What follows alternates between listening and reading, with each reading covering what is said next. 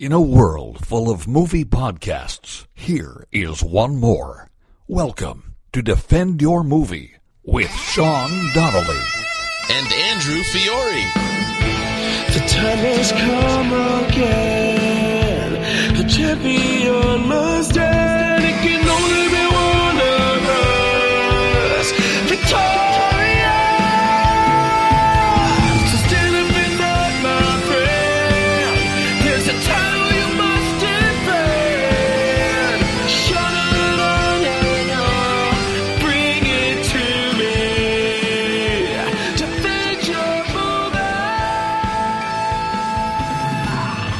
Hello and welcome to another edition of Defend Your Movie. This is one of your hosts, Andrew Fiore. I am joined, as always, by my friend and very funny comedian, co-host Sean Donnelly. Hello there, Andrew Fiore. Hey, buddy. Great to see you, my friend. I know. We took a week off because of, that was my fault. I was not feeling well. I couldn't record last week, so my apologies. Andrew is nothing but professional. I am the one who chickened out on a week of taping, so my apologies if it set you back. Listen to the old podcast. That's all right. We replayed a fun one. It was with Greg, and I forgot how much of a hijinks prankster he is. Oh, it was so frustrating. He's so freaking frustrating. I got caught up listening to my own podcast, and it was so funny when he asked me, he's like, "Can I just take a sip of your water?" And he drank my whole water. Yeah, I know, yeah. Which is such a hilarious... He's like fucking 8. He's like, he's a giant Italian 8-year-old. It sent him into hysterics. Yeah, he thought it was the funniest thing in the world. Yeah. Such a silly goose, that man.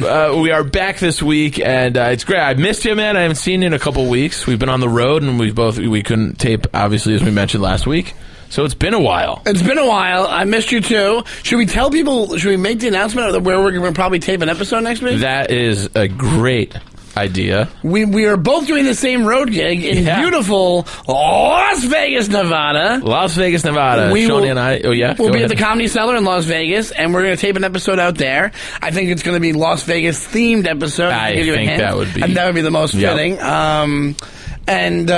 So take a listen to that. But we're going to spend a whole week together. We'll probably have tons of stories of hijinks and maybe a couple of Chardonnays involved. Maybe we'll do a few. Maybe we'll knock out a bunch because we got some other funny comedians there with us. So maybe we can have some guests. And that's a good point. We'll see what happens. We should tape a couple of them. At least one that'll be definitely Las Vegas themed, since we'll both be out in the desert.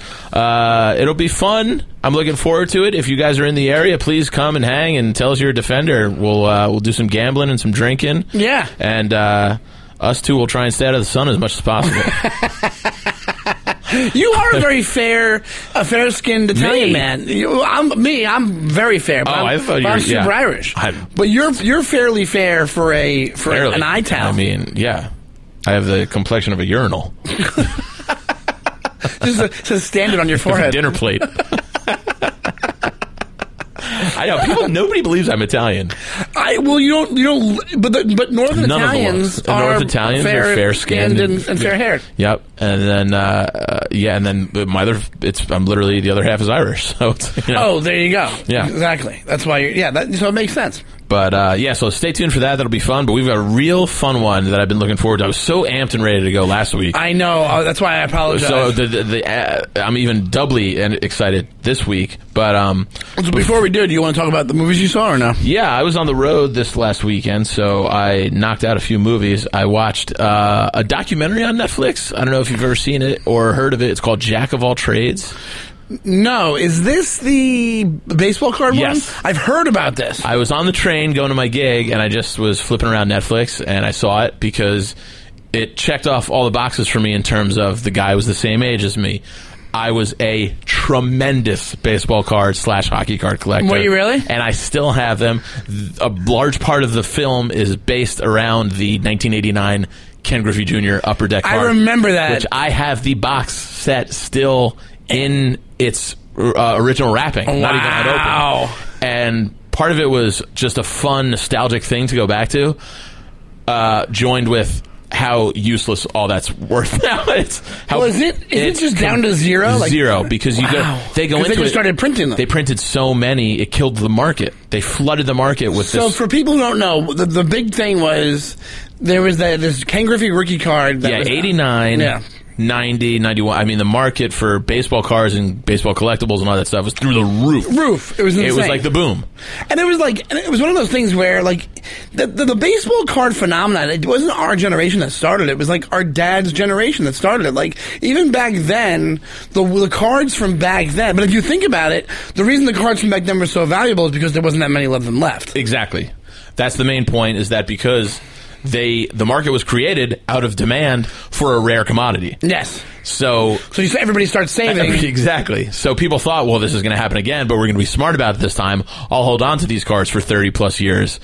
30 years later, there's still a million other of copies of those cards out there. Right. So there's no market for it whatsoever. And I feel like that time period, like people try to do it with everything. Because my mom bought, remember Michael Ian Black did the voice of the Pets.com puppet, the dog, whatever it was, like a dog Vaguely. or something. It was him doing it, like interviewing people like man on the street. And my mom bought the stuffed animal of it, and she was like, "This is going to be worth a lot of money." And I remember being like, really? And I remember, like... That's your mom's 401k? I remember, yeah. I remember the package breaking and me being like, oh, now it's not worth anything. Oh, really? And it's just not worth anything. It's not worth anything. I mean, but I totally bought in. I was a perfect age. 1989, 90. I was 11, 12 years old. It was my life. Yeah. Cards were my life. Yeah. I bought a bunch of baseball cards back in the day. I had many cards. I had baseball, hockey. I have Don Russ. They had Tops. Donruss. Upper Deck. Tops. Upper Deck came along. It's funny how they just get in. They go, Upper Deck wasn't anything special. They just kind of marketed themselves that way, and people bought into it. You know what it was? Wasn't that the one with like the not translucent, but the hologram border? Yep. And the little diamond. One. They had a little diamond on the back, like a hologram diamond. It was a fancier card. Yeah. They probably cost, to be honest, they probably cost like 50 more cents to print, like or whatever it was. Well, they get printing. into that a lot. They have really? The guy who designed the Ken Griffey Jr. card, and he goes, I'm not saying what we did was illegal, but it was definitely not ethical. Like the way they kind of purported themselves to have X amount of Ken Griffey Jr. cards on the market, the ratio of how many they actually printed was so many more to what the collectors thought were out there. Wow. So that's they why. lied. Yeah, he goes, we were printing money. He goes, by us printing those sheets of Ken Griffey Jr., we were printing money, essentially. Because they were selling them. Wow. Yeah, because they didn't let on. So basically, it probably was illegal, but I don't think anybody was regulating. I don't think it is illegal because all they're doing is printing the cards. Yeah. Unless it's a thing where it's like when stocks they have a thing called misleading the shareholders, where you I think. But there's really nothing like stock, that. There's nothing policing that. So it was, but nothing policing. Yeah, there's no SCC. Yeah, exactly. That's why cards. He had a good word choice. He was like, it's not illegal. It's probably not ethical. Yeah, exactly. Because I think that is a thing where it's like misrepresenting the value of a stock. Yeah, it's like you can go to jail for it. Absolutely. Or something. Yeah. That's crazy. But I heard that like my roommate saw it. Robert Dean, very funny comic. He saw it. He told me about it, and he said that it becomes a totally different movie right in the middle. It becomes about this guy who is the son of the major. Basically the king of collecting cards and all that stuff in But he had Canada. a memorabilia shop, right? He had a memorabilia shop. It was like the most popular one in Toronto. And essentially, after he sold the shop, he just left his wife and kids. And so you see, spoiler alert, whatever, them reuniting like 30 years later. Because he's doing this documentary about the collectibles and the baseball cards. So it's kind of it's very interesting. I didn't love it. I didn't hate it, but it was good. It was like it caught me because I was one of those people. You know what I mean? Yeah. No, I hear you. And I would check it out for that reason because I was the same way. I was like, I was buying packs of I remember buying packs of my life, dude, of movie cards. Like they had when Batman came out, they had Batman cards. Yeah, they had Howard the Duck cards. I know. I remember me and my sister, we were at like a family party once, and down the block from where they were, Garbage Pail Kids. The Garbage Pail Kids was huge. But down the block from the party, there was this stationery store that had a bunch of these boxes of cards, and we just kept getting money and going back to buying more packs of these useless cards. I can think of 4 shops in my town alone that had them. Of collectors. Fat Moose, Comics and Games. It just, Yeah, we had one place called Rare Coins. That's the place that when I was older, we played Mortal Kombat 2 at. They had the arcade version of Mortal Kombat 2. But they were known for Rare Coins and collectibles. So they had all the baseball card stuff. Yeah. And whatever it was. And I think it was a place closer to my house that had a bunch of collectibles. I just can't think of it, but it was like an industry. I had every Gary Carter card up until like 1993. So what's the industry that survives? The autograph memorabilia? That's I don't what know. Survives, I guess. I don't know. They still have that. They have that in malls sometimes. Yeah. Maybe autographs. Because if baseball cards are dead, because it's funny. Autograph is rare because if it's real, it's authentic, that's a definite thing that could be worth something because of how rare that is. You know, there's not 1 million Angelina Jolie autographs out there to flood the market. Right. You know, it's probably still a pretty rare commodity. So I can see that. I can see autographs being... That's what I mean. But some people sign a lot. Because I remember I'll watch like Pawn Stars. Yeah. And they'll always talk about who signs a lot and who doesn't. It has to be. And apparently Paul McCartney doesn't sign that much. Oh, really? That's what I heard. I think Paul McCartney. Smart. John Lennon either. There's the barely any John Lennons. Huh. I'm kidding, he's dead. Well, I thought maybe at the time. At the time, yeah, I'm just fucking around. So yeah, I haven't seen one in a while. Yeah, and they haven't popped up in a long time. But the point being that, that the only reason that the autograph stuff is popular is because of demand. And you're right. Yeah. If the people who sign, some of them are aware of it and they want to keep the value of their autograph up. Totally. So they just don't sign a lot of stuff. But then you have other people that you'll see, they'll be like the Civic Center, the guy who played, the son on Alf or something, and then he'll be signing, but he'll charge people $10 a pop. But that's not worth shit because there's a million of that out there. Oh, dude, it was hard. I opened up for Jake the Snake Roberts one time. And he stayed around and talked to every single audience member after the show, but was selling autographed like 8x10s. It was really hard to watch. It's brutal. Yeah. He was like my favorite wrester. I know, me too. And then I was leaving the club and I just see him like walk to his Toyota and just like open the trunk and but it's just like, he was heartbreaking. Those guys got so fucked over. I know. Well, he also, I saw the Beyond the Mat thing. He's also crackhead. An excellent documentary. It's great. Also, by the way, watch Beyond the Mat if you haven't. What's your favorite? We should do a documentary one. Defend your documentary. Oh, that's a great one. Defend your doc. Defend your doc. I was going to ask you, do you have any famous autographs? I have a couple really good ones. Do I have any famous autographs? No, none that I think I capped. I don't. I have a lot of athlete ones. What do you really? I have a Phil Rizzuto. Oh, really? I have Phil Rizzuto. There it is. I have Carl Banks. I have Darryl Strawberry on a baseball. I met him. Darryl Strawberry on a baseball? I met him at the King Supermarket in Morristown, New Jersey when I was 8 years old. And did your mom bully her way to the front line? No, Ben Murphy's mom did. She didn't bully her way. She just kind of told us to cut, and we just did. And nobody said peep to the two little 8-year-old kids. There's a picture of... my mom has the picture of me and Ben at the front of the line. Oh, that's funny. Yeah. And then my best one is my mom gave to me from her dad, gave to my dad, her grandfather. My maternal grandfather, her dad, was a huge Yankees fan. So also I got my Phil Rizzuto one. He saw Phil Rizzuto in an Italian restaurant at the Jersey Shore, went up to him and asked for his grandson. It's on a restaurant receipt check. Oh, that's funny. And it says, to Andy, holy cow, Phil Rizzuto. Oh, my God. Yeah, it's great. And wait, is it framed now? I have it. My mom has it somewhere. But the other big one is that Joe DiMaggio had a restaurant in San Francisco where he's from. Is the Joe DiMaggio restaurant. And my mom has a menu with Joe D's signature on it that she's like, this is going to be yours. Wow. Yeah, she showed it to me a couple times. That's pretty crazy. And so she's like, I'll hold on to it though. My dad, I got a Michael Jackson book when I was a kid, and I think my dad faked a Michael Jackson signature in the book, and he gave it to me with Michael Jackson. Maybe not. No, let's be honest, that went down in value a long time ago. Actually, that might be worth something. But fun nostalgia watch. You gotta check it out. Check out they have a ton of documentaries on. Yeah. But even HBO had I started watching.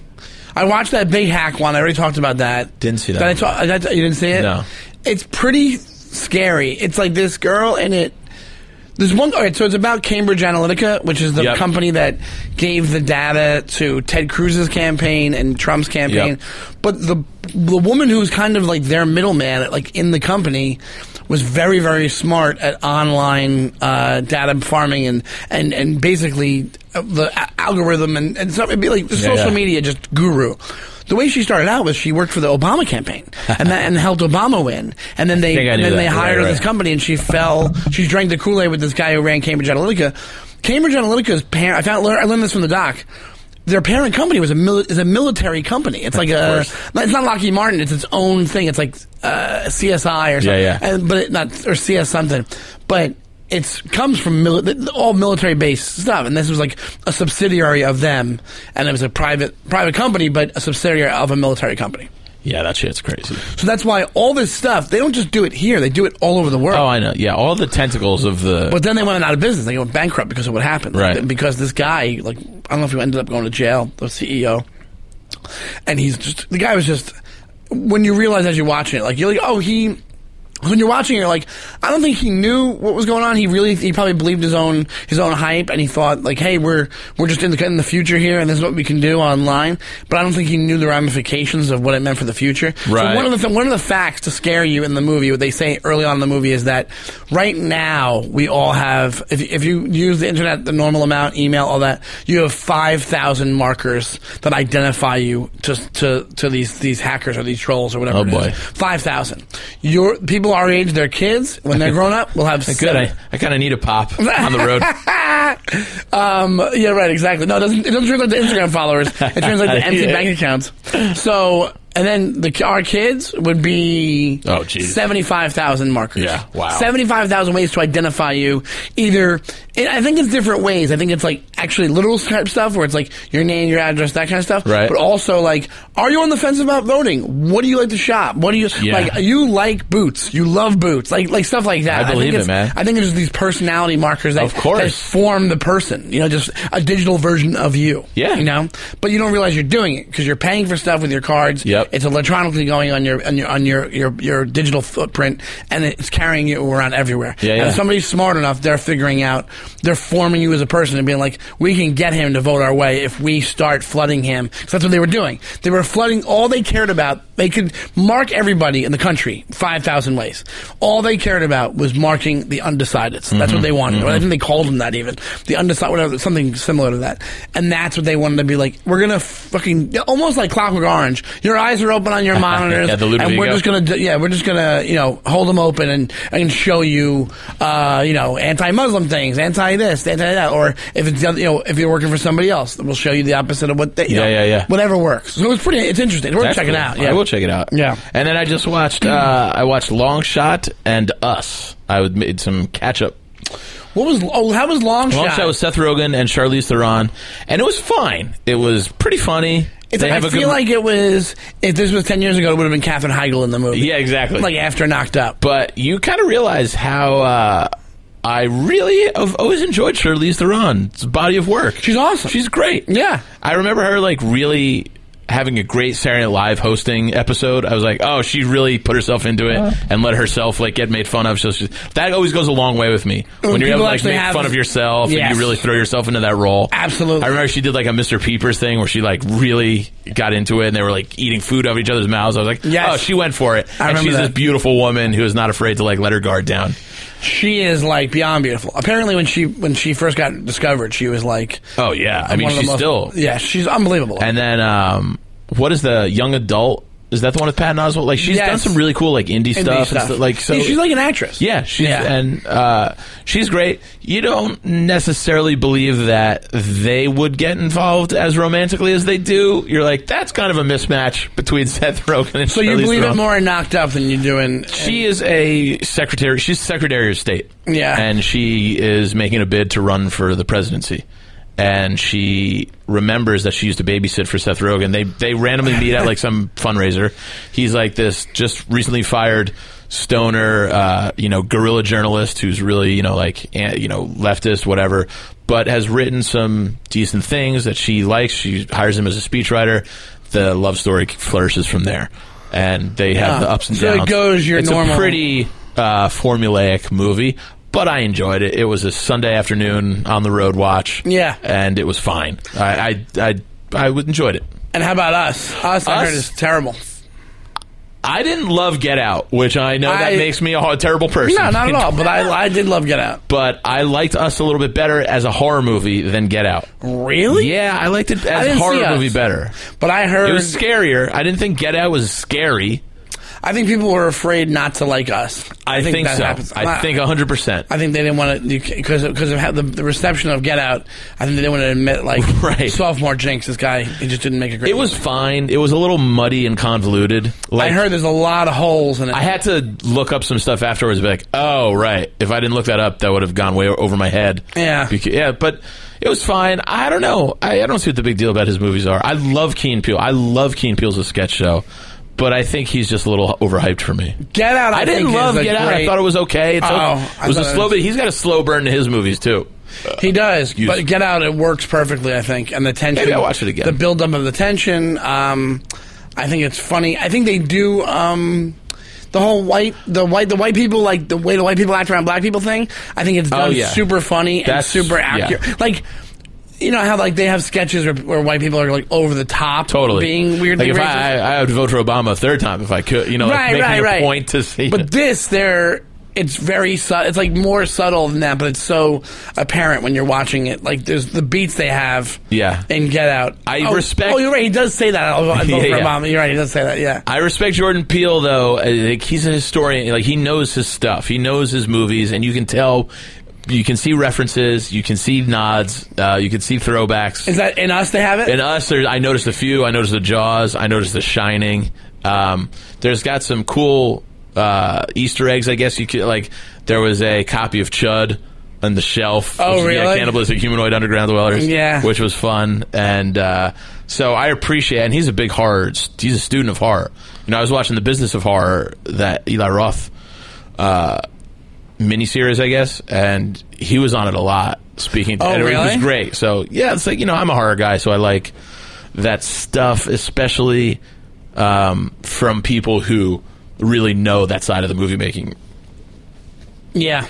So, well, you know what it is? That's why I like Get Out so much, because you know me, I'm not a horror guy. I know. And Get Out was like more thrillerish, and it was creepy, and it was like it was really entertaining. Us is I don't know. I liked it.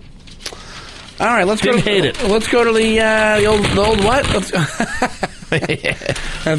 That's old-timey AM radio right there. You want to go to the meats and the potatoes? Let's go to the meats and potatoes. Oh, unless you want to tackle this one, we had a write-in from the Twitter, from the Defend Your Movie, at Defend Your Movie. MCC Marthy, so Mick K. Marthy. Right, and Matt is your name. Thank you for listening, Matt, and we appreciate you reaching out. If you guys ever have anything like this you want to address to the Twitter, we'll go through them and try and take one of the best ones and address it on the show. Absolutely. So Matt writes, Gary Oldman is a terrible actor. Agree or disagree? False. I disagree. I disagree. I 100%, but he didn't give any examples, right? I understand where he's coming from, though.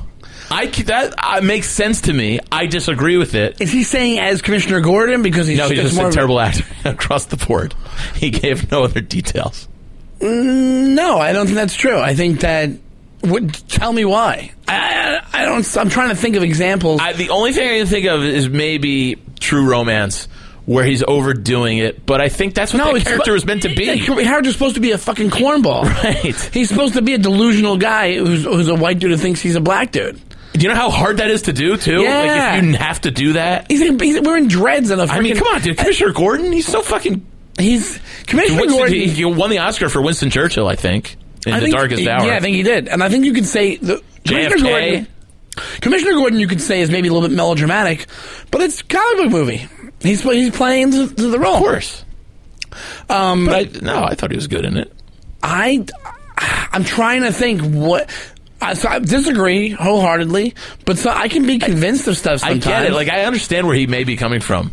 And I don't know if that's his actual sentiment, but... He's great. The Professional, he's great. He's a great badass villain. Like, he's great. Cop. He's a cop. Closed. He's a cop. He's a crooked cop. He's like, no, let him out. He's a cop. He's a crooked cop. Godfather. Pretty good impression. I'm telling people out there that know what I'm doing. Crooked cop. He got his jaw wired shut. They might just like a story like that. They just might. Don't we have, now, Tom, don't we have people on newspapers that might like a story like that? They just might. He's a cop. He's a crooked cop. Did I say on the podcast what my new favorite line in the movie is? Oh, I love to hear this. I think I told you this. Well, it actually fits into the meat and potatoes. So when we get to that movie, I'll say what my favorite line, one of my new favorite, like underestimated. Oh, I can't wait. You know I love a deep cut. Yeah. I love it, and it's by a great actor who we'll talk about. All right. I don't think I brought it up on the show yet, but it involves one of the movies that. It's in my top 2 of. I'm so excited. Now we're on to the meat and potatoes. Let's put it that way. I'm so excited. So this week we decided to go off the rails a little bit and discuss. We're going to defend your opening. We're going to defend our favorite opening scenes.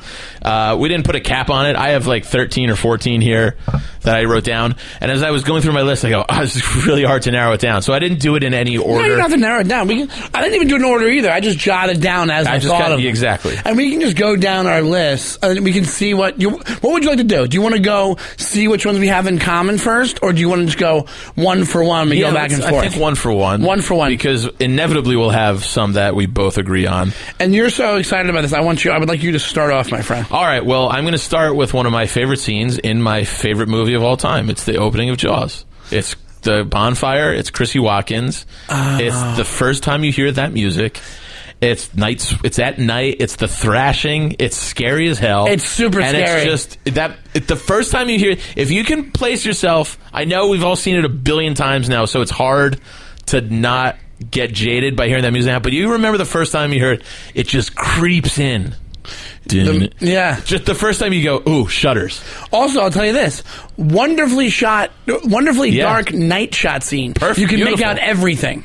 Like, you know what I'm saying? You know how many times in movies they shoot at night or they shoot dark scenes and you can't make things out or it's kind of confusing? Yeah. You know, they'll have like Navy SEALs coming up to a thing. Like, and it's just like, this is a mishmash of shadows. It's so great. great. And that, you can definitely, everything's clear cut. Especially when she's getting pulled around. You know exactly what's going on. You don't see Bruce yet, you know? Yeah, but it gives you an idea of what the movie is without even starting off. Yeah.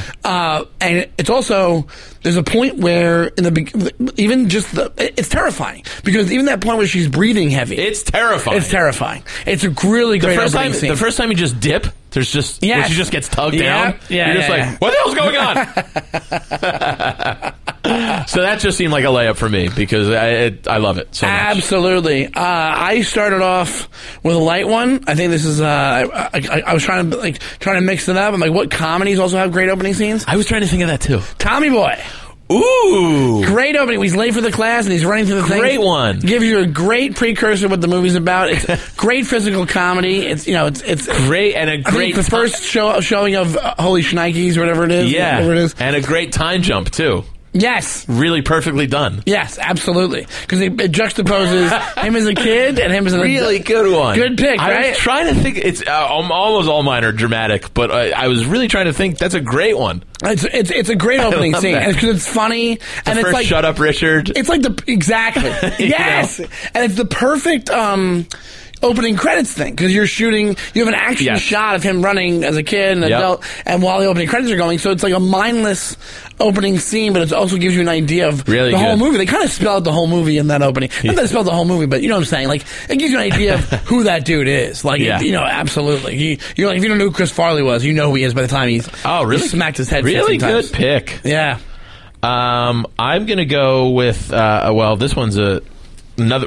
I basically thought of all my favorite movies, and then I was like, yeah, they all have great openings. So yeah, well, a lot of classics have. Where my current list of top 10, movies is at number 2. My second favorite movie of all time is Cool Hand Luke, and I don't know if you're exactly familiar with it. I'm not familiar with the opening. It starts with a parking meter close up, and the violation pops up. It's a red tag. It's violation.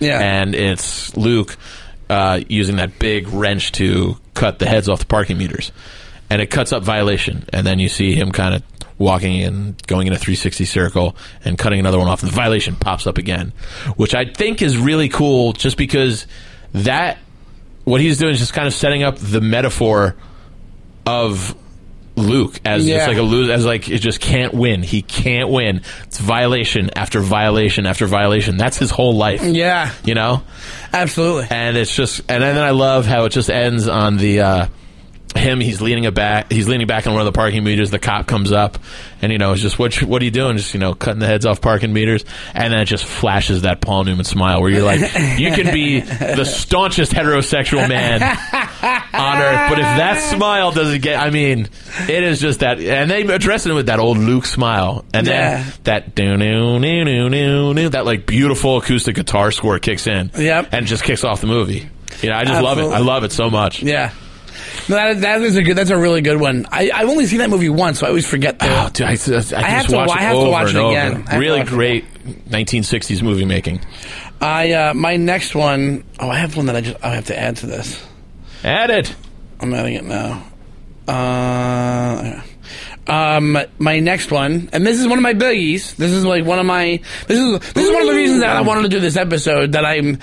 My two favorites are back to back on my picks. The next two picks. So going with the heavy hitters already. What's up? You're going with the heavy hitters already?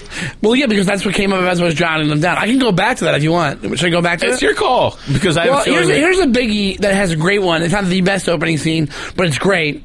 I'll skip and go back to the other ones. Goodfellas. Yeah. Great opening scene. Because it's like once again, starting with a hint of what you're in store for.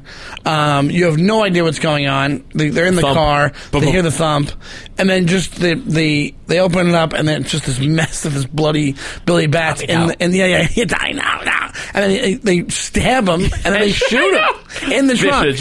And the slow mo of the muzzle going off on the gun. So it basically is like, Jesus, right away there's just complete, utter, sick violence right away. And you don't know that's going to be, like, usually you ease into that. And they're like, nope, right away these guys, like, they're in the middle of something fucked up. That is in my honorable mentions.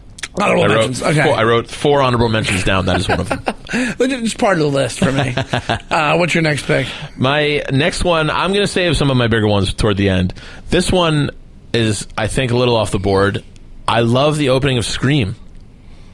The Drew Barrymore. How great of an opening is that? Because that's it. That's her only. That's her. Remember, also, I think that nobody knew that was her only involvement in the movie, right? Of course, no, not until you saw the whole thing. Right. So that's there, but they advertised her in the movie. Oh, right. So it's actually a great thing. I think it's a great trick they pull on audiences. Great trick. Meta in the fact that they're spoofing themselves. It's Wes Craven, and I love that they even have that own joke where it's like, "What's your favorite scary movie?" And she's like, "Nightmare on Elm Street." The first one was great. The next 3 sucked. It's his movies though, but it does.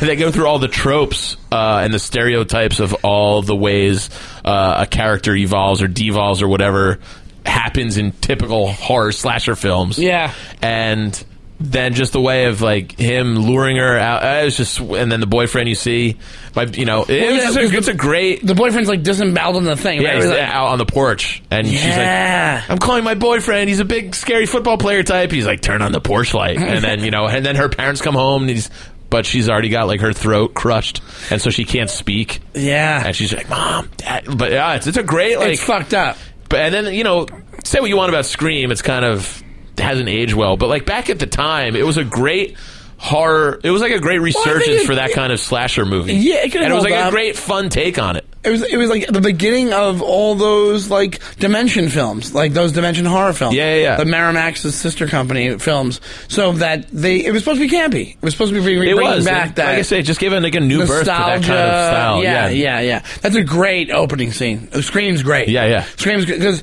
just if you say that you have somebody like Drew Barrymore and you kill her off in the first 5 minutes of the movie. I know. It's nuts, or whatever that is, 10 minutes. All right. I also have. I didn't say my other one. I'm sorry, I didn't go to this other one. All right. There Will Be Blood. Yep. And the reason for this, for me, is, and we've talked about it on the show before, and the most impressive part about this, it's not because of an action, it's not because of the violence, it's because you are all they're pulling oil out of the well, and then the guy's head gets crushed and all this stuff happens in the opening scene. But there's not one word spoken. Without a syllable. And ADD, dude. I'm full on ADD, and I watched that scene with as much much intensity as I watched the entire movie. Yeah. So, you know how fucking hard that is? Like, to have silence for 10 minutes? So much happens. So much happens. He adopts a child within, like, he becomes a father without a syllable being uttered. Exactly. And it's almost like watching a silent movie. And like how it would be to watch a silent movie, like how well done, everything's spelled out. Yeah. And I think that's supposed to be like the point of filmmaking is like, by what you're showing, how much of the story can you tell just by what you show? So, from what I remember in my 2 film classes I took when I was going to school for film, so the whole idea is like, whatever you can get done by showing something, you don't have to put that in the script. That doesn't do anything in the script. Yep. So the whole idea is like, if you have a guy selling apples, you put apples 5 cents next to a guy instead of him being like, I'm selling apples. Apples for sale. Yeah. But you know what I mean, though? Right. So the fact that they did a 10-minute opening scene of this movie, and you're like, what is going on? But you're also like, I'm in right away. I'm interested. 100%. It's something you can feel something's going to happen. The music, which is Johnny, what's his name? Johnny Greenwood. Johnny Greenwood. Applewood. Greenwood. I think it's Greenwood. And from Radiohead, and Apple's makes it ominous, makes it fun to watch. Adds just as much to it. Paul Thomas Anderson at his finest. Yeah, absolutely. Obviously, on my list. It's on your list. Top. Yes, of course. Yeah, because it's such an impressive feat. That's why I put it on there. It's fantastic. It's one of my something favorites. Else that's done that. And even I never saw the other one with Krasinski that he directed. It's Be Quiet. The movie. There's no dialogue the whole movie or something. Oh, that Krasinski directed that. That's not Paul Thomas Anderson. Yeah, Krasinski. Oh yeah. But I'm saying I've never seen that one. But I'm like, great. I heard it's great. If you remember our recap of 2018, that was on my top 10. That's right. I really enjoyed that movie. Another one. I'll go off the board a little bit. Robert Altman's The Player. For this, what's the opening scene of The Player? It's an 8-minute no cut. It's a all one shot. It's The Player, if you guys remember, it's Tim Robbins plays a powerful movie agent, gets a death threat, but we don't see that yet. We see it starts on a movie lot, and the camera just paces itself and follows all these different characters that you get introduced to for 8 minutes without a cut. It's beautiful, like old school style making, and it's like a. They even have that one guy walk by and he's going, movies nowadays, it's all MTV and cut. So it's like, it's breaking they're saying, like, look, we're not doing it's that. in on the joke of itself. Yeah. And it's just a really cool kind of, in that Player's a good same movie. vein of There Will Be Blood, the long opening shot where it's completely different, but it's no cuts and it's different dialogue, and you have it's just that one of like, you follow 2 characters and then somebody else comes in the frame and then the camera just pans and follows that person and you get a little bit of their what they're all about. Absolutely. Really great. Love that opening. Very famous scene. Yeah, it's a great movie. I forgot about the opening. Yeah. I'll do this one because I don't know if you'll agree with this one. All right, sir. Because actually no, I'll do this one after the other one. I'll do Pulp Fiction has a great opening scene. On my list. Is it on your list? Yeah. Honorable mention. Yeah. It is. Pulp Fiction has a fantastic... Got 2 of my 4 honorable mentions. When it's Honey Bunny and Pumpkin at the diner. It's like quintessential what Tarantino used to be about, was these not monologues, but these really interesting conversations that you're like, what is going on here? They're talking about, hey, you came up with this bright idea of taking their wallets, and so then you're like, let's just rob this place here. But you're caught. You're right away. You're trapped. Right away. It's 0 to 60 right away. Yeah. So I always thought, because I remember the feeling I had when I went to go first see that movie, and I was like, what is this? Like right away, you're like, I don't even know. Yeah, and then it also kind of sets you up for how the movie is, because you don't revisit that till the end of the movie, very end, which is pretty genius. And I gotta pee, and it kind of gets you. Yeah, it kind of gets you ready for the movie, how it's told, where it's jumping around fantastic. like a novel. Yeah. So and also, that movie's so fucking good, it's insane. So, and there's just a lot of, and then also. What's funny about the opening of that? Two things. Well, not funny. One is then the Dick Dale song when she comes out. Any of you mother, like that is one of the, like, I remember being like 17 or whatever. I was like, that's so cool. It's so cool. I'll execute every last one. Oh my god, that's the best. And you know this? The 2 times they have them do that thing. So they have the opening part where they go, all right, everybody, this is a robbery. He Yeah. goes, any of you pricks move, and I'll execute the last one of you motherfuckers. Yeah. Later on, she says it different. And somebody asked him, that was a mistake, and he said, no. The second way you hear it is how Jules and them heard it. So... And Interesting. in life, like, you're not hearing everything exactly how it is. So, like, people make mistakes. You know, eyewitness testimony is not worth anything. She's great, Amanda Plummer. She's awesome. But do you know what I mean? It's interesting. That is like I'm trying to think about it. I'd have to go back and watch it to get it. She says in the opening, she says, "And I'll execute every last one of you motherfuckers." Okay, so they. And at the end, she says, "And I'll execute." Every one of you motherfuckers. Something like fucking pricks. Super. If any of you fucking pricks move, I'll actually. Yeah, I can't remember it off the top of my head. But it's something super slightly different. It's not. Okay. It's not. But it's. I thought that was interesting. That I think in an interview once he said, "What way to get around a continuity mistake." Exactly. Yeah. But I think. But I think he like. Yeah, you're right. It could have been that too. Well, in sticking with the Tarantino franchise. Let's jump one before that. I have Reservoir Dogs on my list. So do I. I have it on my list too. Just because, if not, I think Pulp Fiction. Once again, both back-to-back diner openings. Oh yeah, but just because it's the really first full-on Tarantino film, you get his stylized way of writing immediately. Like that's a Tarantino movie from word one. You know what I mean? Absolutely. It's the Madonna. It's the Like a Virgin. It's the I Don't Tip. It's just brilliant. Also, it's so great, and the ensemble. It's hard not to love. It's also a hard thing to shoot, and they shoot it around the table the whole time, and they do it like you said with the player shot. Like it's done pretty smooth the entire time. Like it's great. It's kind of a cool looking thing. I was watching a video about Reservoir Dogs the other day. And one of the things that came up, there's like 26 things you didn't know about Reservoir Dogs, whatever it was. I'll do it on YouTube. Yeah. And Tarantino was going to play Mr. Pink. And then so when Steve Buscemi came in, he goes, I want to play Mr. Pink. Tarantino said, well, we're going to give you an audition. If you knock it out of the park, then you'll play Mr. Pink. And he fucking did because he's Buscemi. He plays one of the guys. He plays Mr. Brown. Yeah, Mr. Brown. But here's the thing. When he gives the non-tipping speech, I don't tip, that's him. That's a conversation that Tarantino had with Lawrence Bender, the producer. He doesn't. I guess at one point in his life he didn't tip, and that's the reason. That's the reasoning that he gave was that whole speech.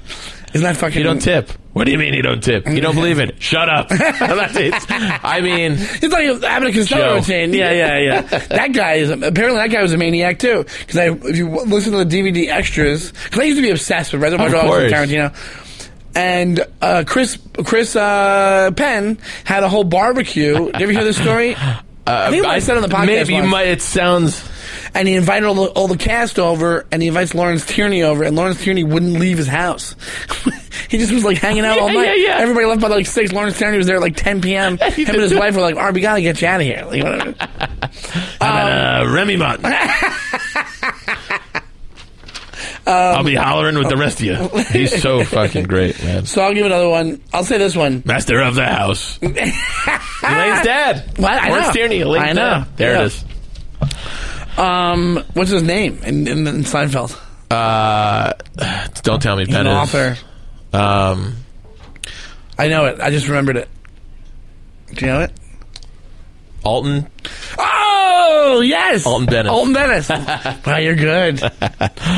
That came to me, and I wasn't confident in it. That was it. That was definitely it. Drivel. What parts? Well, yeah, he goes, well, maybe some parts. What parts? Anyway, so the next one I have, this might be an unpopular pick, but I will say it's pretty great. It's pretty great action-wise, because if you want to go action, Dark Knight Rises. I knew you were going to say it. Dark Knight Rises. I know. Oh, yeah. Well, here's the thing. Spoiler alert, I have Dark Knight as that's one of my top. Of course. That's like my top. That Rises. And one other one. Remind me. Well, they're on the plane. And that's a great opening. Bane sets it up. I think it's not given as Nolan much due. does those things so good. He does them awesome. Those really hard. Yeah, think of Inception. The whole movie is one big. I know. Is one big action scene basically. After a certain point, it's just them trying to keep up with whatever next reality they're in the whole time. Yeah. But Dark Knight Rises, you know, they have that great thing at the end where like they chop the wings off the plane and then straps himself to the guy. And it's just really cool. I think people don't like the movie that much. That's why they don't talk about it. It was so hard to come from the ashes of Dark Knight. It's really hard to follow. It's a great movie. I love Dark Knight Rises. I think it's good too. I think they have that cool scene in Dark Knight Rises, not to get off topic too much, but where Batman finally gets, you know, he's back, and then all the cops are like, he frees the cops, and they're all slowly walking up to the the city Capitol building, whatever you want to call it, and then they see Batman fly over, and they go, ah! And they just rush it, and a bunch of them die, but it was like really cool, really cool. But Dark Knight Rises, I think, doesn't get as much. That's why I put this on there. Really cool action scene, and does not get as much due as it should. Like, if it was not that movie, that would have been one of the coolest scenes in a movie. Yeah. Because it's also a thing where it's like, there's cool writing in that. I love these little videos they have on YouTube, and they show up on my Facebook sometimes. It's like page to screen things, where they'll show you the script, and they'll scroll it while they're showing the scene. You know where that's popular? In Canada, in Montreal. That's where I first started, like at JFL. Oh, really? You get whatever kind of half the channels are in French, and I just found one channel that was doing that, and I watched like 4 hours in a row. Oh, really? Of the script to screen. Wait, so they'll do the whole movie? Yeah, they'll do the whole movie. Wow. Or they'll do like TV shows. It was great. I've only seen just famous scenes. Like Few Good Men had one. I love that stuff. Yeah, I love it. It's awesome. Because, dude, they skip a lot of dialogue sometimes because of editing. But then also, like, A Few Good Men, I think, what's his name? Like, just not ad-libs, but really just kind of paraphrases the whole chunk. Like, it's pretty interesting. Sorkin? No, he didn't write Few Good Men, did he? Who did? Aaron Sorkin. Oh, was Aaron Sorkin? Yeah. Oh, wow. But if you look at the page to screen thing, you'll see there's some paraphrasing going on between Cruise and Nicholson in the You Can't Handle the Truth scene. Yeah. But anyway, but they have a video of that for Dark Knight Rises, and there's a ton of cool dialogue while this whole crazy airplane scene's going on. So I put it on there. I probably should have put it there as an honorable mention, like you said. Like, you have honorable mentions. But I think so. It's a good scene. Well, let me take one Christian Bale movie to another. One of my favorite openings, American Psycho.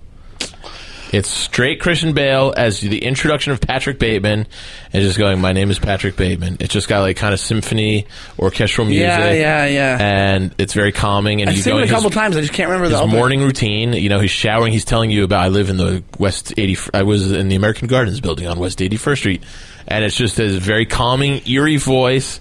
And then it's just a slight nod to the character. He's like, you know, he's doing his rowing aerobics, and then he's like, I could do a crunch now. I can do up to 1,000, and it's just like everything that sets up his character. And then toward the end, he goes, the music changes, gets a little more ominous, and it's just like, I'm not sure.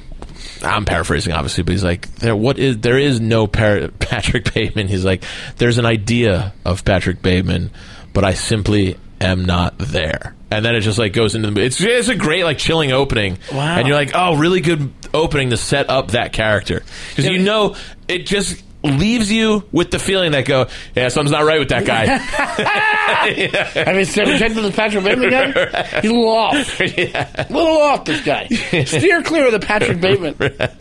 Oh, yeah, that's perfect. Because like, that's what I mean. Like, where it sets up, like, if you're setting up a main character in the movie in the opening scene, it's a great way to do it. Because it freaks you out right away. And this is going to sound weird, but it's a fun movie. It's a great... It's brutal, but fun movie. It's brutal, yeah. It's very tongue-in-cheek and dark humor, but it's hilarious, it's great. Now, I know this has been debated so much, but I always wondered... I've read... I still can't figure it out. The ending? I think the ending of the book is what? That he did it, right? I don't know the ending. I read it so long ago in high school. I don't remember the actual ending, but the debatable thing is whether it's all in his head or is... I like to think it's the latter. What I'm going to say is that it did all happen. It's just that if you think about the movie as a whole, it was everything bad about the 80s was personified by him. So like the bad music, and in the book he gives like way more of those little spiels about, hey, Huey Lewis in the news, sports, while he's like donning a raincoat and getting an axe. Yeah. He's giving a movie review. But it's also awful music that he loves. Yeah. So it's like excess, money, greed, just like the bad music of the 80s. So he's kind of this homogenization of all those things.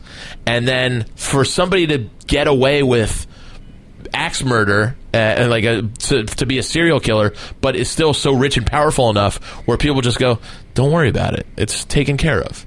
Like I like to think that that's actually it's not in his head. They're just ignoring all the horribleness. Ignoring, yeah. They just go, that might well, be, yeah, but you are the vice president of you know. Oh, because it's such a gaudy, shitty time. Yeah. That's interesting. I like to think of that rather than all just in his head. That always seemed like an easy way out, where you're just in his head. Because but they use certain examples. Because also, you just said that opening when you're like, Patrick Bateman's an idea. I'm not there I know. Yet. That's why it's always been heavily debated. It's like so they think that isn't there a theory that he's not Patrick Bateman, he's Paul Allen, and like because Paul Allen goes missing the whole movie, right? But then he's like, he murders Paul Allen. Yeah. So it's like, did he murder? Was he just Paul Allen? He murdered Paul Allen to become Patrick Bateman. I don't know. It's like it's interesting. I think that's interesting. But it's a really good movie. Really good movie. But if I've got to return some videotapes. Tweet at us what you think the ending of that was. Yeah. But you're right. That's a creepy speech for the beginning of that movie. It's so good. I put this on here. This should have been an honorable mention as well. Okie dokie. Gangs of New York. Kind of a cool little... Not on my list. Where they meet up for the fight and it becomes a big battle scene. But it's like... it's just that walk up is pretty cool to me. I don't know. I might have made a mistake putting this down. It's not the best, all right. But it's interesting. It's interesting to me. Could be an HM. And not interested. Very nice ending to that too, with going through the whole different eras of the city, and you land on the Twin Towers, which is kind of nice. Yeah, absolutely. What was I going to say? But yeah, that wouldn't be honorable mention. I thought it was a cool, with a walk up, and then they kind of spell out stuff as that they kind of spell out the world out while they're walking up to fight. Gives you an introduction like all the main players in the movie. And then I have my two biggies. Would you have something else? I have a couple more. Oh, yeah. I don't know. We talked about these last week, so like Raiders, and we did a whole episode on Raiders and the Last Crusade, so we don't have to get into it too much. But they're classic, great movie openings. We know the Raiders with the idol. Actually, and can't beat it. Yeah. But I'd be remiss if we didn't bring those up. Also, what else is done like that? Like, so first time that was done. Yeah. So Raiders, what were the first? And you just feel like that first taste of that. You go, I love it. Just blockbuster. Yeah. Just absolutely blockbuster. Halloween is on my list. It's not, as you guys know from our live Halloween episode from last year. That's an in the house thing too, right? Or It's the first person. You see that. It's just first of all, it's the pumpkin with the match inside it and the Halloween, and then it's just your first taste of ding ding ding ding. That great score. So Scores don't get enough credit. Well, I guess they get enough credit, but like how much they can punctuate and otherwise. Oh yeah, we said it. Middling scene. There will be blood, and so you don't know until the very end. The first person is somebody you see through the holes of a mask, and you see him kind of spying on this teenage couple making out, and then it walks upstairs, and you see it. You see this person murder a girl, and then it's not till a shot later that it's revealed it's her little brother. It's a little kid. It's young Michael Myers, and you just go, Jesus, that was unsettling. That's right. That is fucked up. I always throw it in there. As you know, you guys remember we did our live Halloween episode last year. We did Halloween versus Psycho. I don't think Halloween after that is that scary of a movie. I don't think it's really as terrifying as people. It's just kind of the opening. The opening is the scariest part. But then it's kind of just like him walking around and looking at people. It's really not till the end where you get the real meats and the potatoes of it. Yeah. But it always has imprint in my memory because my older sister is 15 years older than me. So she saw that as like a teenager, and we were like that. She was like, you always freaked me out because my mom would literally dress me up in like clown outfits like that for Halloween. So she was like, he kills with the scissors, right? Yeah. Or not but the scissors. I swear to God, I have pictures of me as a little blonde boy I looked exactly like Michael Myers, dude. And I had a sister that would have been like that age. She was like, yeah, it was the scariest. She said what? She was like, it was, you were this, when Mom brought you out in that clown costume, she goes, I fucking peed myself. She was just like, I always had one eye open. Yeah, whenever you were cutting things. It was a school Halloween project. Yeah. You're like, give him the safe scissors, Ma. Get the plastic ones. So that was just kind of, that was a funny one to me because as soon as I think I was just watching it as we were adults with my sister, and she finally told me, and she was like, "Yeah, it freaked me out." Oh, that's funny. That's so funny to me. And what's the other one you had? Or that was you had? I have 2 more, and then I have my other big. I have like 3 more, but we kind of already mentioned Dark Knight. So Dark Knight, and then Rises. I have 2 other honorable mentions. Dark Knight we didn't mention. Well, we kind of nodded to it. I mean, well, I'll tell you, it's Dark Knight. You want to I think that might be. Is that your number 1? No. Yes. No. I don't know. It's between 2. I'll tell you my top 2. All right. Do you want to save them for mine? Yeah, okay. Because I don't think you'll have this on there. I have Raising Arizona. You know I love Raising Arizona. Oh, yeah. I love the montage and the Carter Burwell music, the banjo and the yodeling. I love the music in Raising so Arizona. great. It sets it up. It's just, it shows their whole love story of how he's in prison, getting the pictures taken and going through parole, and how they form this relationship through the prisoner police. It actually takes care of like 15 minutes of narrative in like 30 seconds. Yeah, you're right. And then, you don't see the title card for like 10 minutes in. Until the music really kicks in. Yeah. And but God, man, go back and watch Raising Arizona again. Sorry, everybody.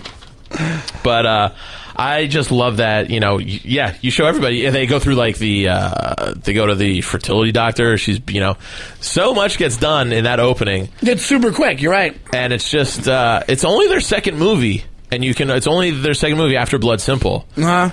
And that's the first movie you can see what these guys would kind of do. You can see in Blood Simple, but this one has more character to it. Yeah. Blood Simple is a little slower. It's drawn out. It's got Emmett Walsh in it, and he's great. Yeah. I love how they always use the same actors, so do I. And he's one of those guys that I love when the directors have their go-to guys. Yeah. Like, go-to character actors. Emmett Walsh was one of those guys.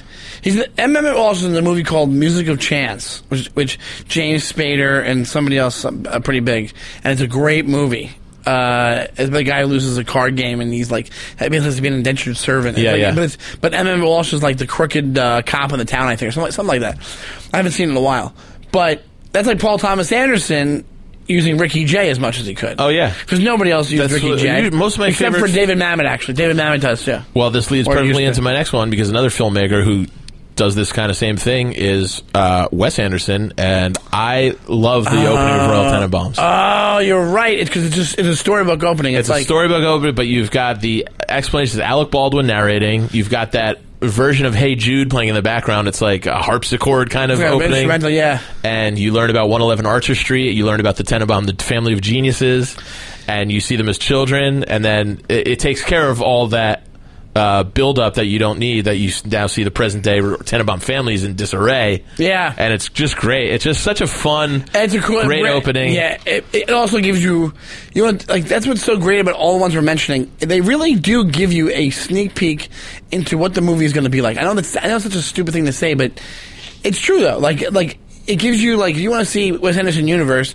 watch that opening scene. That's all you need to see. Like, if somebody was like, hey, what are Wes Anderson movies like? Watch the opening scene of Royal Tenenbaums, and that's Wes Anderson. It's something Once Upon a Time in Hollywood could have maybe used as a device for a lot of that Rick Dalton Cliff stuff. I think you're right. To give an idea that this is what we're going for. Yeah. This is what I don't think they did that. No. I have a thing now. I should say this. I'm going to go back and watch it again. I am too. Yeah. I'm going to go back and watch it again and see. Yeah, of course. Those movies always have to. I've been watching so many things about it and reading so many articles trying to get a grip on what I think of this fucking movie. Hey, and can I tell you by that? I'm still not sold on that being a memory or a fantasy. It's a fantasy.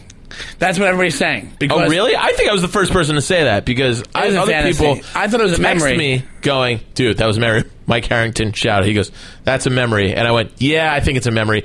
I'm back on my original thing now. I go, no, I think he thought of. Well, they say it's a memory again, because after it happens, they shoot back to him. They go back to him, and he goes, Probably. Right. Meaning that's what had probably happened. Yeah. Yeah. And then you see there was a whole controversy from that scene with Bruce Lee. I People know. are getting mad that you're disrespecting Bruce Lee. But that's why it's first and of all, people go, he didn't lose. It was 1-1. But people think of him as like, oh, you're beating Bruce Lee's ass. That wouldn't have happened. You're making him seem like a pompous ass. And it's like, no, it's also his fantasy. it's also fictional. Yeah, exactly. So, So when it comes to Royal Tenenbaums, you're absolutely right. That's a great opening scene. brutally funny, and you and me do all the little royal lines to ourselves. Oh, they're so good. But I'm gonna live. But I'm gonna live. He goes, Dad, you weren't sick, but I'm gonna live. And What a beautifully written line. one of the best things ever is when Gene Hackman. We should do a whole episode on Gene Hackman. Just crushes. We'll have Saint Germain on. Saint Germain loves Gene Hackman. When he sees Owen Wilson climbing out the window. He goes, what's going on here? And he looks at it and he goes, hey, I know you, asshole. And then Owen Wilson just reaches back. Like, he doesn't even wave. He just reaches his hand. He's all high and shit. It's great. Hey, I know you, asshole. Such a great movie. Really hard to pick out of those first three. My favorite one out of Bottle Rocket, Rushmore. Well, Bottle Rocket, you can say, Bottle Rocket was based on, he did like a 20-minute black and white version of Bottle Rocket, and that's what got him I think James Caan involved to do the Bottle Rocket I love it. I love it too. It's so great. It plants the seeds. It's the best when he goes. They're at Bob's house, and James Caan's. They always go to rob Bob's house. He goes, he goes, hello, Bob. You got a beautiful house. It's like a precursor. Like, we're gonna rob your house. Yeah. They'll never catch me because I'm fucking innocent. Like, no, you're not. But he's so delusional. Yeah, that's a great scene too. And maybe one of the greatest character names of all time, Dignan. It's just a beautiful name. It's great. And then Rushmore is great. Tenenbaums might be shaping out to be my favorite. And me too. Yeah, there's so much good stuff in it. So that is it for my when he goes back and forth with Danny Glover, and he goes, right, he goes, sit on it, right on.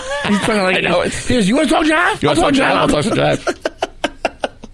jive. We mentioned Goodfellas. We mentioned Pulp Fiction. The honorable mention, I love the movie so much. Boogie Nights has kind of a fun opening when you kind of, again, what we were talking about, you kind of party opening, you kind of meet the characters without meeting their personalities. Yes. You know what I mean? Yeah. And it's just kind of that dance sequence. Yeah, it's at Luis Guzman's club. Yes. And, that's why I said it's honorable mention. Nothing hard to shoot. Nothing to shoot. Very kind of Scorsese-like, kind of Coca Command-ish a little bit. Yep, very much. And then not as hard as that, but right. And I threw Godfather on there just because I love that classic with coming down in the elevator. I love that's a great shot. Yeah.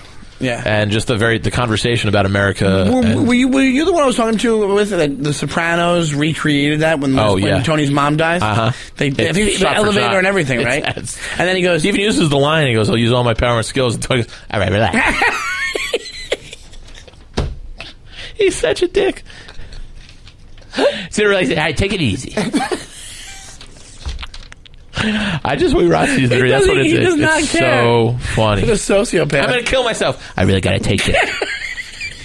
Sociopath. Do you want That's to explain that scene so people know what you're talking about? I'm gonna kill myself. That's when he the girl it's burned Ralph herself. Cifaretto's original girlfriend. It's Ralphie, and then she's like the art dealer, and Tony starts fucking her, and he has to cut it off. He has to end it, and then Tony's phone starts ringing. She's freaking out in the hospital. She's freaking out. Well, she ends up they're getting a fight at her apartment. Her hair catches on fire. Her face gets all burnt, and then she's in the hospital. And Tony goes, "Now I'm going to take care of all the bills. You're going to worry about that." And she doesn't care about that. She just wants his attention. She wants to be with him. Yeah. And he's like, "This has to end."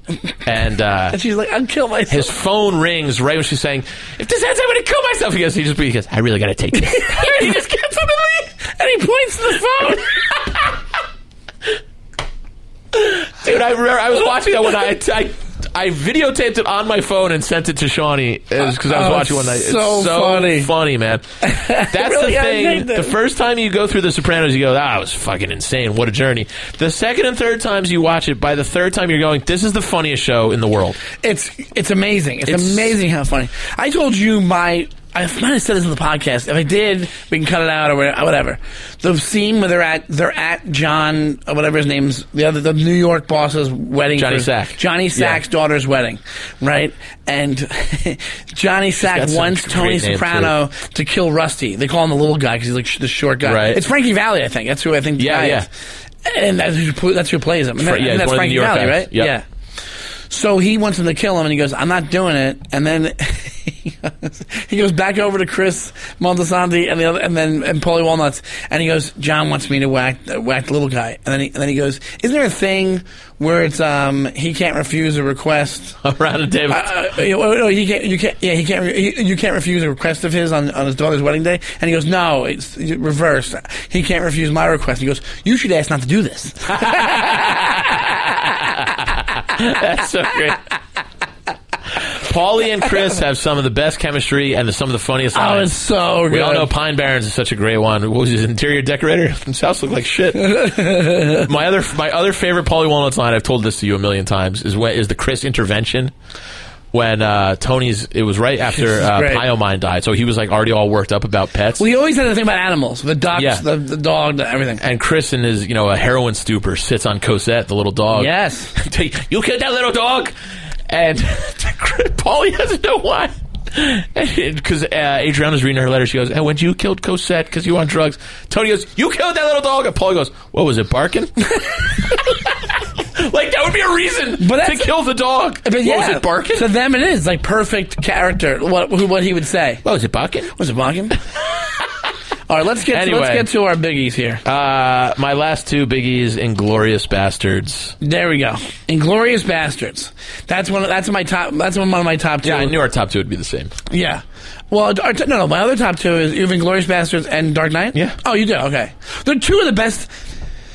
Everything else kind of pales in comparison to these two opening scenes. I think it's two of the best. It's like first off, fantastic. Dark Knight is almost like a movie in itself. I almost want to see the rest of that movie. I almost want to see that bank robbery, almost like a Dog Day Afternoon, but with those guys. Oh, that would have been so cool. Which one do you want to do first? What? Which one do you want to... we can do... Let's do... What do you want to do? Well, let's do Dark Knight, because Inglourious Bastards might edge it out for me a little bit, okay? Because I think it's more dramatic, I think, whatever. But Dark Knight, this is where it comes to the line that I wanted to say earlier. William Fichtner, who's like an established actor, this is how much people want to be involved in Christopher Nolan movies. He just plays the bank manager of the mob bank. Yeah. And then at one point during the robbery, he shoots out the glass with a sawed-off shotgun and tries to go after them. And then he says one of the best things ever. He goes, well, just the way he says it is so badass. He goes, do you know where you're robbing from? You and your friends are dead. It's so great. Just the picture how he says it. He is good. You and your friends are dead. Anyway, that scene is so cool to me. It's great. Just the way I never saw anything like that before. Me neither. It's like a bank heist. Well, it's also a bank heist. Like, you want to do, like, all right, the rest of the movie is so fantastic also. People try to shit on it now, like 10 years later. Oh, please. It's I know. fucking brilliant. It's great. Exactly. But one of the things is this about that opening scene is that bank heist movies are usually like, hey, these bank heist guys are in it. They're part of a team. Right. And then this opening is like, wow, the Joker, you don't realize he's with them the whole time at first. It just, you don't even know what's going on yet. You have no idea what's going on. They kind of lay the scene, they go, don't know, just heard about the job. Is this, report here, do whatever. And then he goes, what did they hear about the guy who planned it? The Joker? And then they start talking about him. But I think when you first see the movie, I don't think I thought that he was with them on the robbery. No, not at all. Not at all. You don't think at all? They allude to the fact that he organized it, but he's not there. But it's basically... Your boss just told me to meet here. What else did he say? And that's when he goes, also told me to kill you when your job was done. Well, yeah. And then they jump into it. Which is such a... I had never thought... of that, or I never would have thought of that. I never would have seen that coming a mile away. And the first time you see it, you go, "That's fucking awesome." That's awesome. It's so ruthless. You never saw it in a movie before. It can help you create the perfect crime. Yeah. So if you get it down to where there's nobody left but you're like, yeah, I'll see you. But like everything timed out so. No, it's a movie, but I mean, everything timed out so perfectly. Yeah, I mean, up until the last thing where he goes, no, I kill the bus driver, right. And then the bus driver comes in, and then he. And then he pulls out right into the mix of all the school buses coming home from school. It was like perfect. And not to mention the string holding all the pin tied to the grenades. So that's supposed to be though he has the grenade in William Fichtner's mouth. That's poisonous gas, I'm guessing, right? Like he kills him, or he knocks him out. I always thought they were grenades. I don't know. No, because when the string pulls it, smoke comes out. So I don't know if it's a gag. Smoke bombs. Maybe it's a gag. Huh. Either way, yeah, and then it just jumps right into the line with the other school buses. Yeah, it's fucking great. Yeah. And it gives you a great introduction to the character. It's, like I said, it's like a TV show in itself, because it's such a cool... Fantastic. Pacing, everything is beautiful. Perfect. They have the, even the opening shot is so amazing.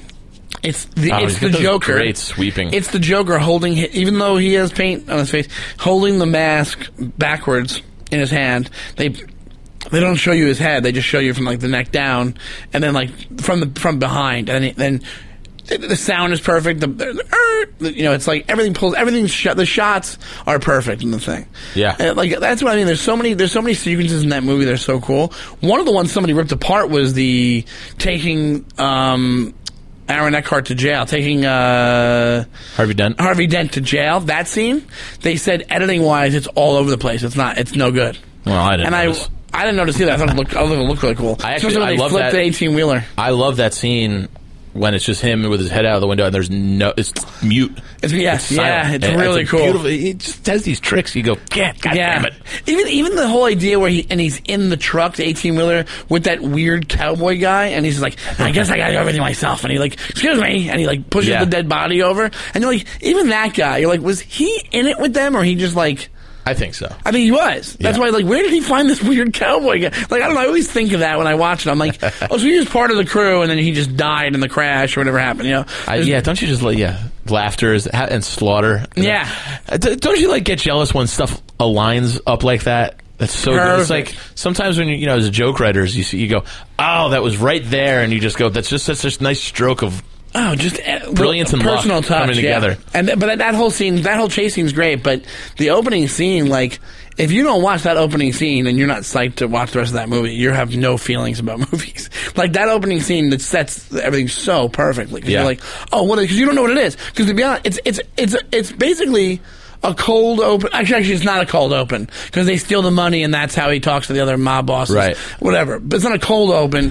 But it's kind of a non sequitur. It's kind of a thing where they don't revisit the robbery later on. Whatever it is. Now we're talking about it, so I'm like, does this one edge out Inglourious Basterds for you? No, and I'll tell you why. Okay. And the other one is Inglourious Basterds, like we said. The very opening scene. And to me, in the French countryside, I think it's the most the most Tarantino thing without being the most Tarantino thing I've ever seen in my life. Where can we say both of these guys introduces us really to Christoph Waltz, who won Best Supporting Actor, as well as Heath Ledger, also won Best Supporting Actor. Yeah, good point. Both these roles, absolutely, as Hans Landa. And if you want to talk about the most tension built in an opening scene I've ever seen. Hey, you just know these poor people are doomed. And you don't know the reveal that the Jewish family is underneath the house is, when you see that, you're like, oh, like you get so uncomfortable watching it. You get sad, you get uncomfortable. It's like, once again, it's like a movie in itself. He is fucking brilliant, and Christoph Waltz is so good. The way he is that character, you just go, I fucking hate this guy. Yeah. But goddamn, do I respect that acting role that he's playing. It's so much fun to watch. He is such an asshole. And you know who I love? The guy he's talking to, the father of the family that's harboring the Jewish family. That guy, I guess he's some French actor. I don't know who he is. He's amazing too. He's great. He's so deadpan the entire time, and then he doesn't even speak that much. But then when it's all revealed, that they're here, right, and to tell me where they are, and he just starts crying. It's perfect. Yeah. It's a perfectly acted, perfectly executed opening scene with the most tension I've ever seen in an opening scene. Like once again, that could be its own movie. That could have been its own. Like that could have been a culmination scene in a totally different movie. I know. You know what I'm saying? And then the whole thing starts and it becomes about the Inglourious Basterds, but it introduces you to the villain perfectly. Yep. And you don't know. Would you say it's his movie? Waltz? Yeah, Christoph Waltz's movie. Yeah, I think he's the standout. I think he's definitely the standout. I mean, it's a bad. Yeah, I think it's more about his travels. Right. It's not about them. They're kind of peripheral. Exactly. Yeah, you're right. I mean, Brad Pitt is obviously the leader, but if you think about the movie as a whole, you're not following them around. There's only really like one big scene with the bastards, and that's when you introduce them of who they are, and they carve, the swastika. Yeah, that's the only time you really see them all together. Other than that, you have the basement scene with the actress. You just have them in pieces. Yep. It's not like a cohesive group war movie where we're taking over these camps, right. We're taking over these Nazis. And I don't know if I'm right about this, but Christoph Waltz might have the most screen time because he's got the opening, he's got the scene with Shoshana with Frederick Zoller when they meet Gabe Goebbels. They eat the cake. Yeah, oh god, when they eat the strudel. I mean, he's so goddamn good. When that scene's going on, every scene you're like, this fucking yeah. Every scene, that scene filled. The strudel scene. Does he know who she is?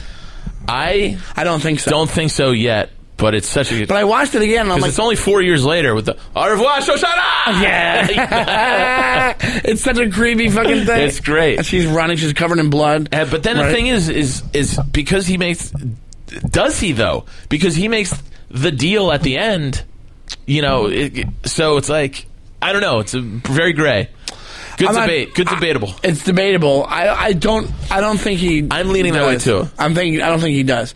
But I think it's like...